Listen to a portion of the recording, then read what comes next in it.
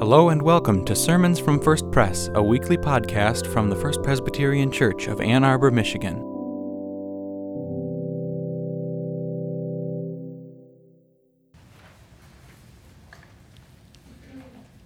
Gracious God, we do not live by bread alone, but by every word that comes from your mouth.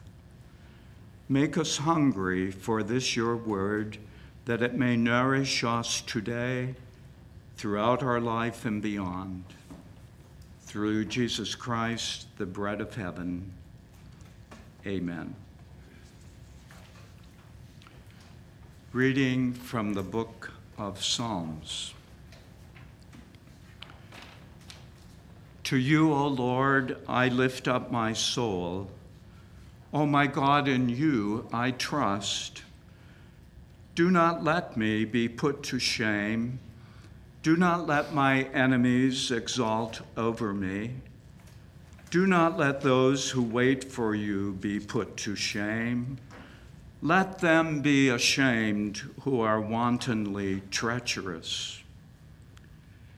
Make me to know your ways, O Lord. Teach me your paths.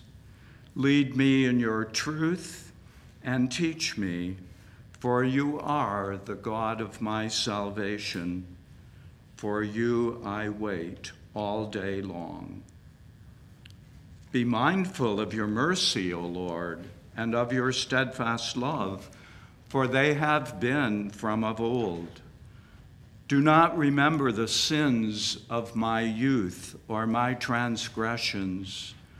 According to your steadfast love, remember me for your goodness' sake, O Lord. Good and upright is the Lord. Therefore he instructs sinners in the way. He leads the humble in what is right and teaches the humble his way. All the paths of the Lord are steadfast love and faithfulness for those who keep his covenant and his decrees. This is the word of the Lord. Thanks be to God.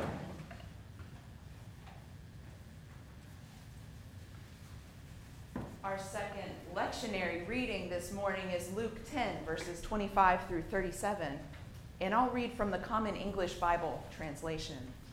Hear what the Spirit is saying to the church. A legal expert stood up to test Jesus. "Teacher," he said, "what must I do to gain eternal life?" Jesus replied, "What is written in the law? How do you interpret it?" He responded, "You must love the Lord your God with all your heart, with all your being, with all your strength, and with all your mind, and love your neighbor as yourself." Jesus said to him, "You have answered correctly. Do this, and you will live." But the legal expert wanted to prove that he was right, and so he said to Jesus, "And who is my neighbor?" Jesus replied, "A man went down from Jerusalem to Jericho. He encountered thieves who stripped him naked, beat him up, and left him near death. Now it just so happened that a priest was also going down the same road. When he saw the injured man, he crossed over to the other side of the road and went on his way. Likewise, a Levite came by that spot, saw the injured man, and crossed over to the other side of the road and went on his way. A Samaritan who was on a journey came to where the man was, but when he saw him, he was moved with compassion. The Samaritan went to him and bandaged his wounds, tending them with oil and wine. Then he placed the wounded man on his own donkey, took him to an inn, and took care of him. The next day he took 2 full days' worth of wages and gave them to the innkeeper. He said, 'Take care of him, and when I return I will pay you back for any additional costs.' What do you think? Which one of these 3 was a neighbor to the man who encountered thieves?" Then the legal expert said, "The one who demonstrated mercy toward him." Jesus told him, "Go and do likewise. This is the word of the Lord. Who are our neighbors?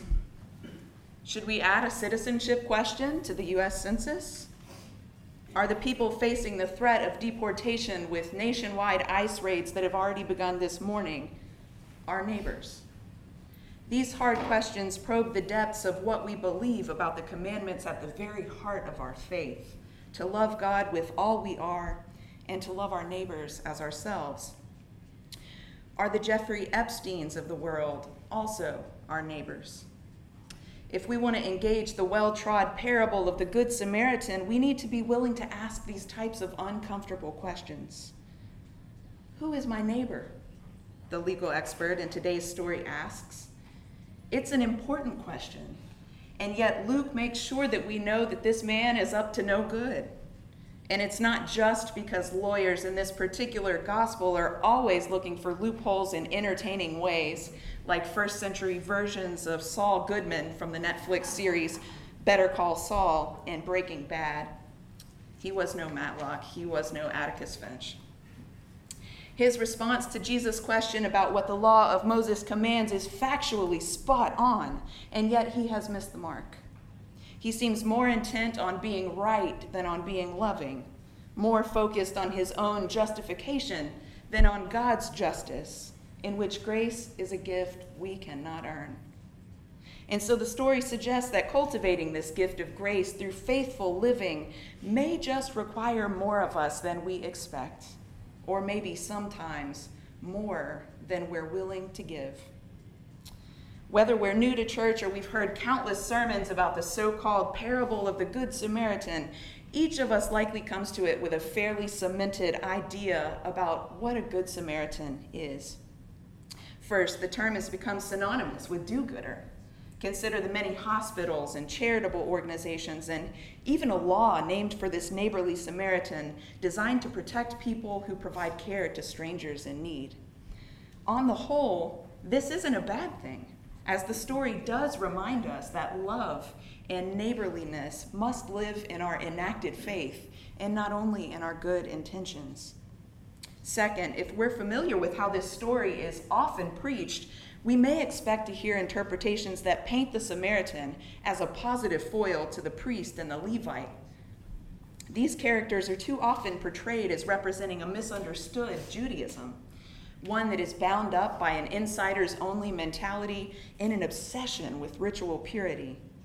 My New Testament professor, Dr. A.J. Levine, who happens to be Jewish, has helpfully challenged such readings of this parable, and her teaching and writing shape my understanding of the story today. In addition to highlighting the emphasis in Leviticus on caring for the stranger, Levine points out that the details in the parable itself let us know that purity wasn't the issue. For example, the priest was not going up to Jerusalem, where the Jewish temple was located at that time, but instead going down and away from the temple. And so it would not have mattered if he had touched a corpse and needed to abstain from leading rituals for a time. Not to mention that the man wasn't dead, but half dead. In Jewish law, saving a life takes precedence even over observing the Sabbath. So the issue was that these two characters were more concerned with their own affairs or maybe even their own safety along this dangerous stretch of road than they were with the well-being of the man who lay in the ditch.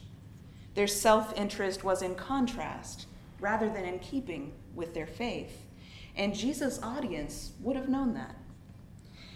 Even so, the parable took them by surprise, turning their expectations on their heads. So humor me for just a moment. I'm going to say a couple words, and I invite you to fill in the third word aloud in unison. Are you ready? Thank you. Sun, moon, and stars. And with the 4th of July still not that far in the past, red, white, and blue. Exactly. So in this story, we have a grouping of 3 passers-by, and Levine describes the central shock of the parable like this, quote, "Mention a priest and a Levite, and anyone who knows anything about Judaism will know that the third person is an Israelite. The audience, surprised at this lack of compassion, would have presumed both that the third person would be an Israelite and that he would have helped. However, Jesus is telling a parable, and parables never go the way one expects. Instead of the anticipated Israelite, the person who stops to help is a Samaritan. And so in modern times, this would be like going from Larry and Moe to Osama bin Laden. End quote. Why would the idea of a compassionate Samaritan have been so subversive? At the time, the Samaritans and the Jewish people were embroiled in a long simmering conflict mentioned many times in Scripture, even though its historical roots are still unknown. 2 Kings suggests that the mutual animosity came from foreigners' forced migration into what had been Israel's northern kingdom after they were conquered by the Assyrians in the 8th century BCE. Suffice it to say that the hatred went way back, and it continued into Jesus' time, with both Jews and Samaritans claiming to worship the God of the ancient Hebrews, but having separate scriptures and separate temples.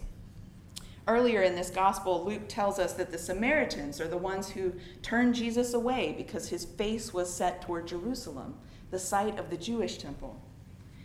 Depending on who you are, you might now call the area that used to be Samaria by different names: occupied Palestine, Israel, or the West Bank.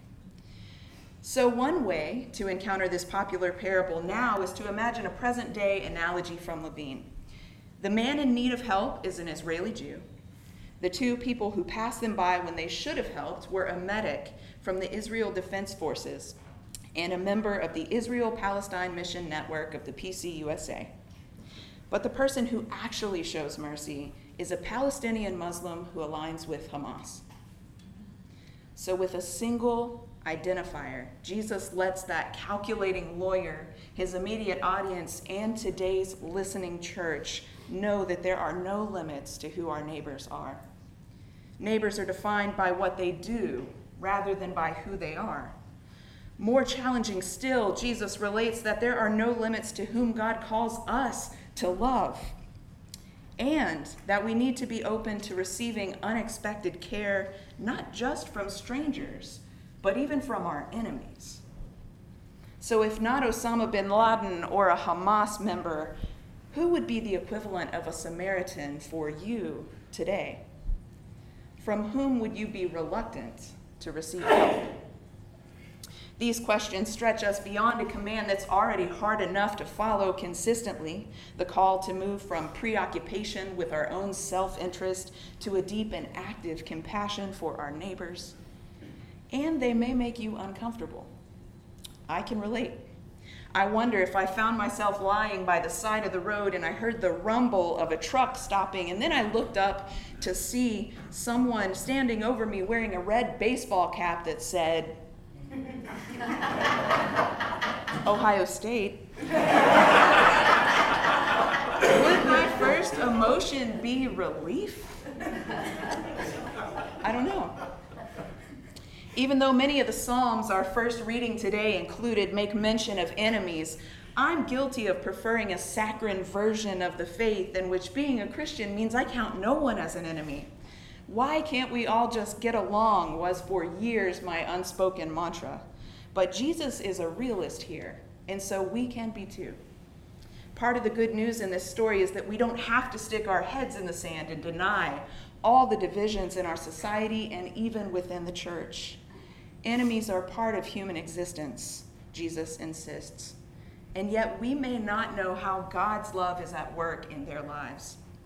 And they may be the very ones who come to our aid when we are in need. And with this last turn, the parable becomes even harder to accept. Have you ever heard or read this story and then asked yourself, would I have stopped to help? It may be the first thing that comes to mind, and it's a great question. And yet I doubt it comes as naturally to us as individuals or as a church seeking to make God's love visible, to consider ourselves in the place of the half-dead man, vulnerable and in need of assistance. So imagine my surprise when I found myself in just such a position, figuratively speaking. Several years ago, when I began the ordination process and met with a presbytery committee in Tennessee to take the first step by becoming an inquirer, a good Samaritan of sorts stepped onto the path and transformed my journey. Picture a committee seated around a table. I know, exotic imagery for Presbyterians, right? We were discussing the life of the church and my faith journey when the chairperson opened up the floor for questions. And a man representing an evangelical church on the verge of leaving our denomination over issues of LGBTQIA inclusion broke the ice. He clenched his jaw, he took a Bible out of his bag, slammed it on the table, made eye contact with me, and said something like, "How can you possibly be gay and be an authentic witness for Christ?" His no vote came as no shock. And our relationship began on the rocks, I will confess.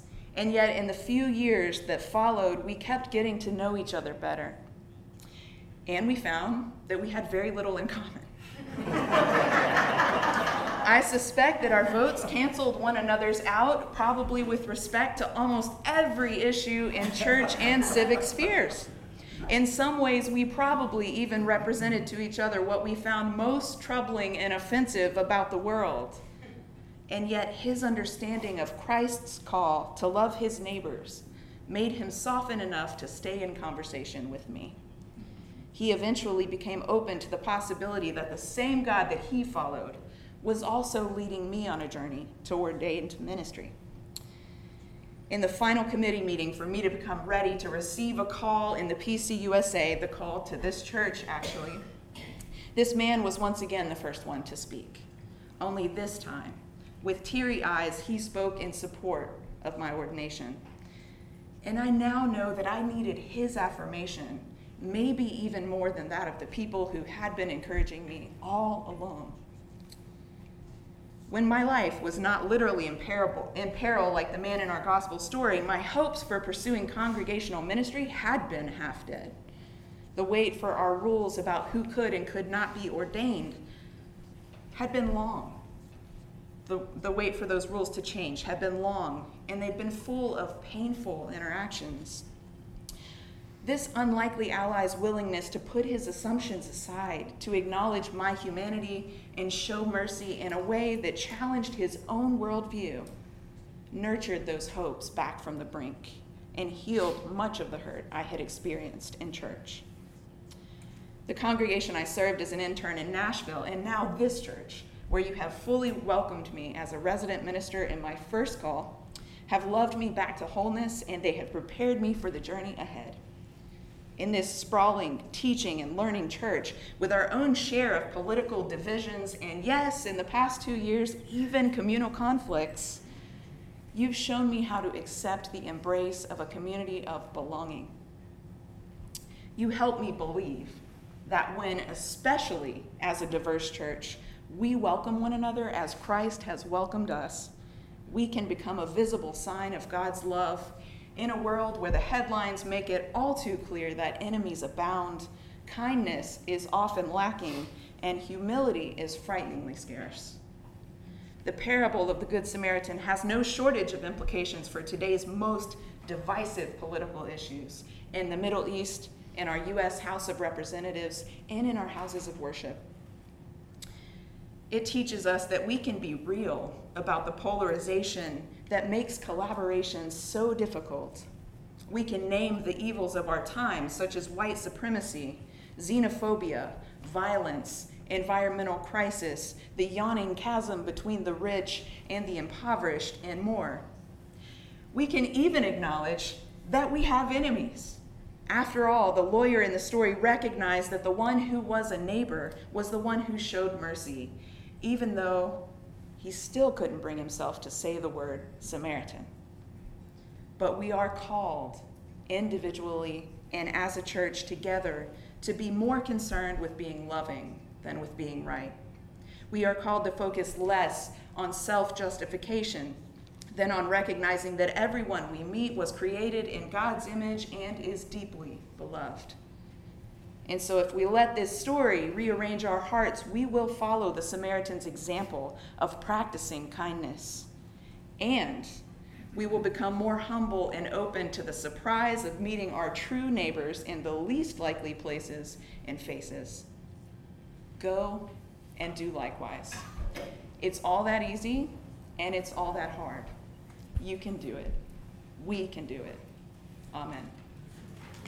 We remember that we live this story of Christ and proclaim his love by not running away from the places of hatred, injury, doubt, despair, darkness, and sadness.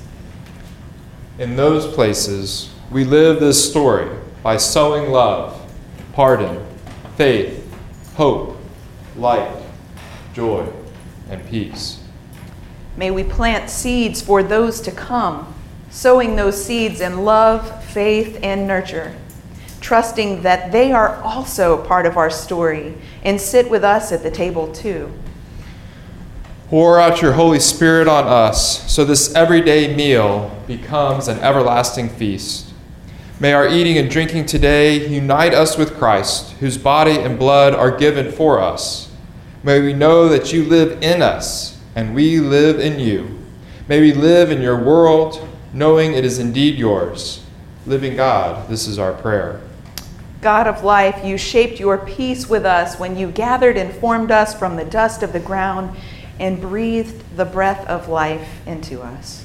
Jesus, Prince of Peace, you were a vessel of peace in a world that did not welcome you, but you preserved in love in the face of hatred. Help us to do the same. Help us to remember those in Yemen who continue in strife and starvation due to war. Be with those whose doors are being knocked on today by ICE.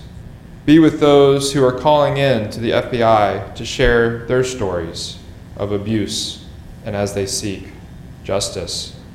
Gracious God, we pray for those who in Louisiana who are focused on the flooding and the rains there.